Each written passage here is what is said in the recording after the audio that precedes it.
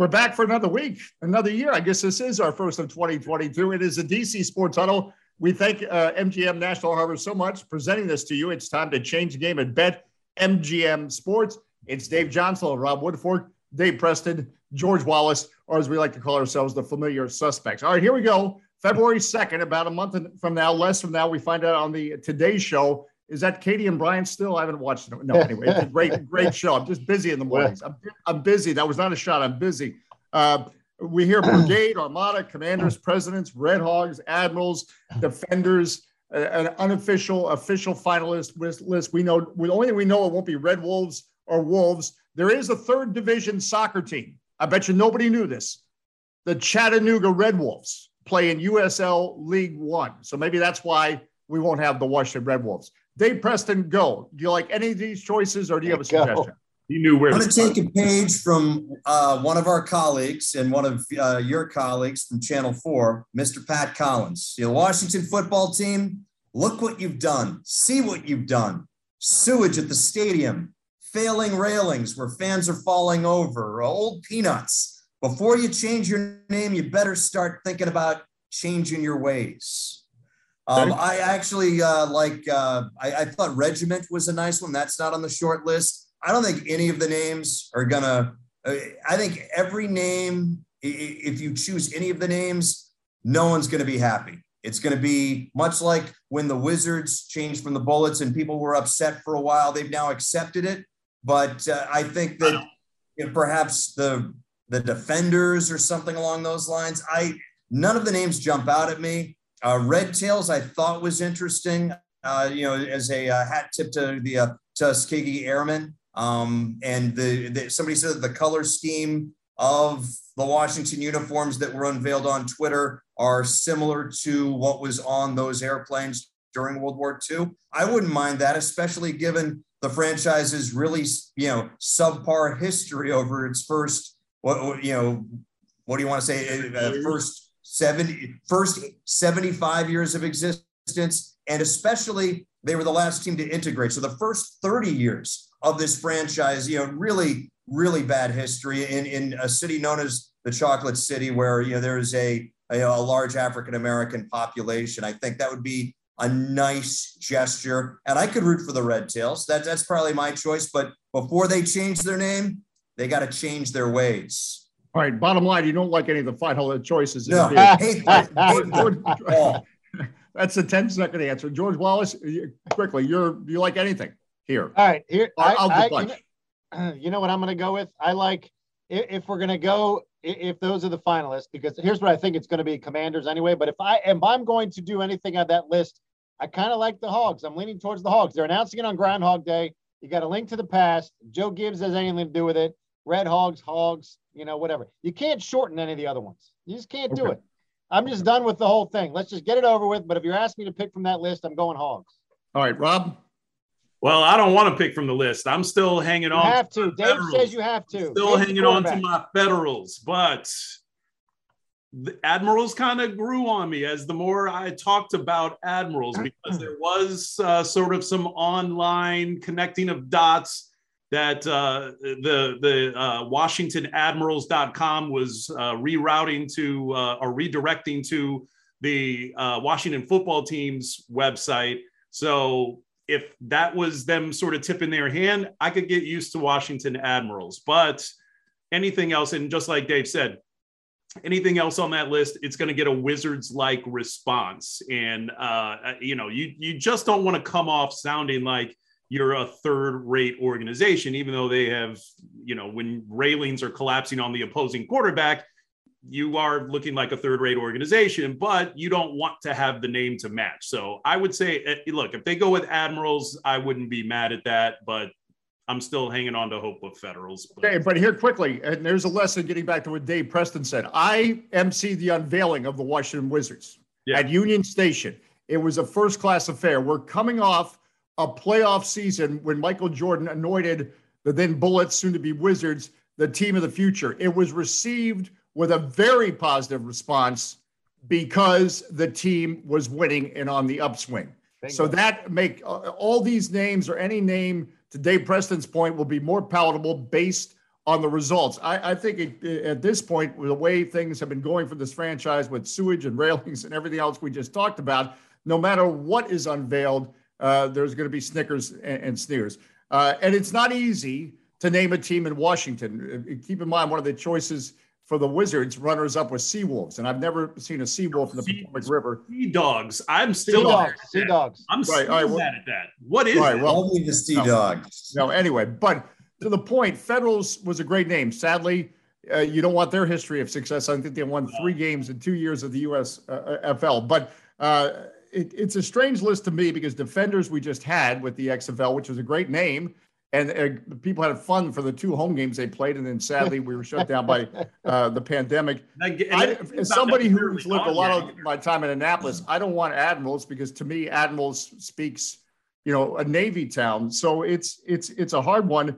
I think I would go with Commanders if I was pushed into a corner, although that still bothers me because I was at the debut of the Washington Commandos Arena Football League game in 1987 when it was still an experiment from Jim Foster, a former Maytag chairman who designed arena football on a cocktail napkin.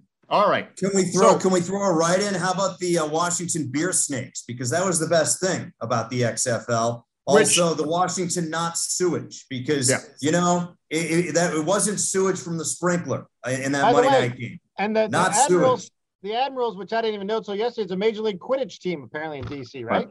Right. Is that right? Yeah. You got that going, yeah. And by the way, my theory on that is that they purposely had Washington Admirals redirect the Washington football team. I think to so. Get people thinking, aha, we got you. Either that or someone's going to get fired quickly. Well, that's what I'm saying. I would think the Steelers or somebody would be smart enough to try and send up smoke screens. But do we really think Washington is that forward thinking? I don't think so. And Steelers, by the way, the only team name that's also a corporate logo, that is U.S. Steel's logo. So with that, I think we should close the huddle because that's the only thing you're going to learn today. All right, let's go on. I mean, the final game this week, Taylor Heinicke is going to start. I keep hearing this phrase with NBA players about fit and opportunity. It can apply to any sport. So clearly, Ron Rivera is looking for players for the fit and opportunity. And to Rob Woodfork's point, I'll start with you. You wrote that column that, look, first 2 years in Carolina is mirroring his experience here to some degree, record-wise. You hope the third year is the same when he had a 12-4 record with the Carolina Panthers. Can that be?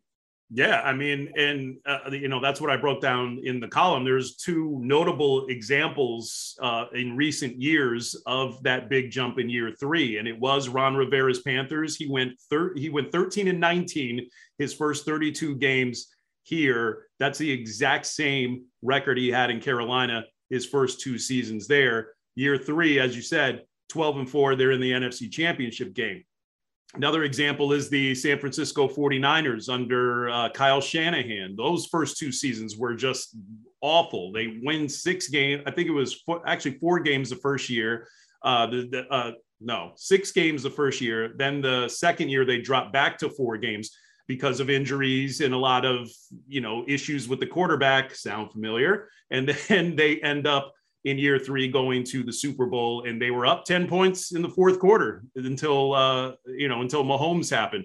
So am I saying that Washington's going to be in the Super Bowl next year? No. But what I'm saying is there is precedence for there to be a big sizable jump in year 3, even if year 2 sort of, is a step back from what they did in the first season. So I look, and we know at this point everything that happened to them with the COVID outbreak and all of that. But I gave the caveat in the column.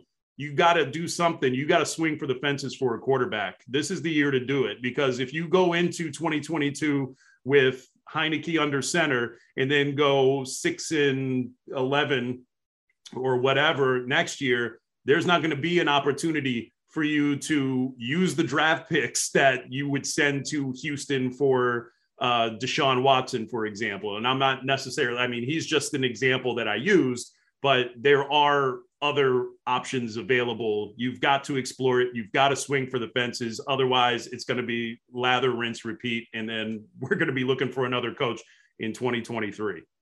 Quick history lesson. If Dan Snyder owned the team the first time Joe Gibbs was coach and there was sports talk radio we never would have had the Joe Gibbs experience in Washington. That's a quick history lesson. Joe Gibbs, this guy can't coach. This guy can't coach. He's out of here. Jack Kent Cooke had the patience, stayed with him, and look what happened. But to be fair, they were in the Super Bowl in year 2, though. So, I mean, they were in the Super Bowl in year 2. So I think Snyder would have given him a second year. But if this was a situation like Cowher in Pittsburgh, it took him 15 years to get that Super Bowl. Right. He would have been gone. If Snyder or anybody else, for that matter, was the owner. Okay. Let's go to Dave Preston quickly. Well, I think when you look and we talk about Joe Gibbs, and what I think the biggest difference between Joe Gibbs in 81 was that he was coming into what was still a fairly decent culture, the one that Hall of Famer George Allen established from 1971 to 77. The 79 team under Jack Pardee was within a whisker of getting home field advantage. The culture that Ron Rivera inherited was, several rungs down, and I think you need 3 years just to cleanse. It's like a coffee mug that hasn't been washed in 6 months. Not that I've ever done that. You need to throw it in the washer 2 or 3 times before it gets to be good again. But to Rob's point, they do need a quarterback. They need to make a big move for a quarterback, because right now their roster is such that next year and the year after, you're going to be seeing guys that they're going to lose some guys. Matt Ioannidis is probably going to head elsewhere because he's too expensive for his role. You're going to see a lot of the pieces on that great defensive line that they put together. They won't be able to stay. You need an offensive weapon because Curtis Samuel, I'm not going to think that he's going to be healthy next season. You need another receiver. You also need a quarterback here for this team to have any hope whatsoever of getting to 8-7-2 next season. You'll have to throw in those ties. Of course, another history lesson. It is a different NFL. Back in the day, Joe Gibbs could say to Jack Kent Cooke, I want Wilbur Marshall, and he'd buy him, and it was that simple. It's a much different world. George Wallace, after 2 years, where are we going? Yeah, and here's the other thing about the quarterback situation. So next year, if you don't draft somebody next year, you have to start that clock, because then all of a sudden you're going to go, whatever you're going to go, 5-6 wins. Then you're going to get fired. Another coach going to come in, and he's not going to like the quarterback you drafted.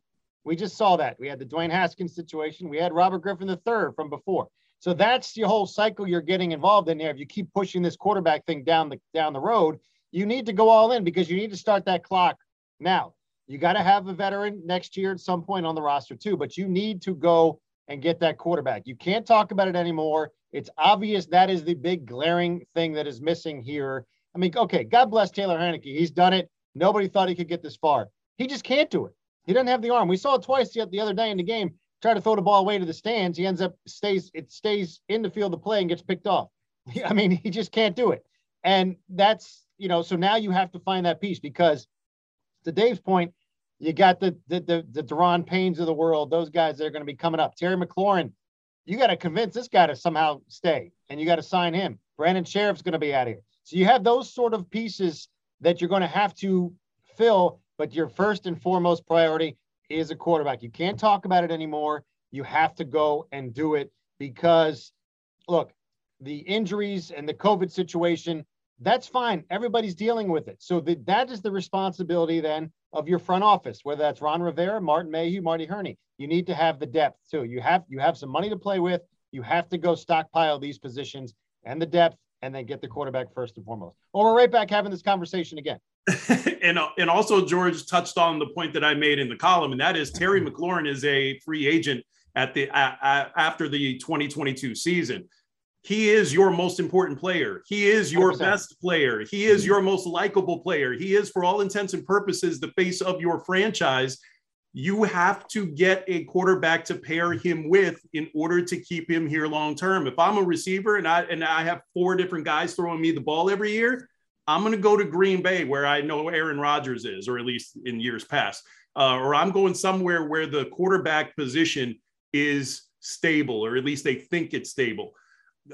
You don't have a reason to sell him on staying here to this point. So if you, and I keep using this as an example because he is a young quarterback who is actually a day apart from McLaurin, ironically, Deshaun Watson, if you make that trade, what other statement can you make to sell him on the fact that, hey, we're serious about making you productive and us winning?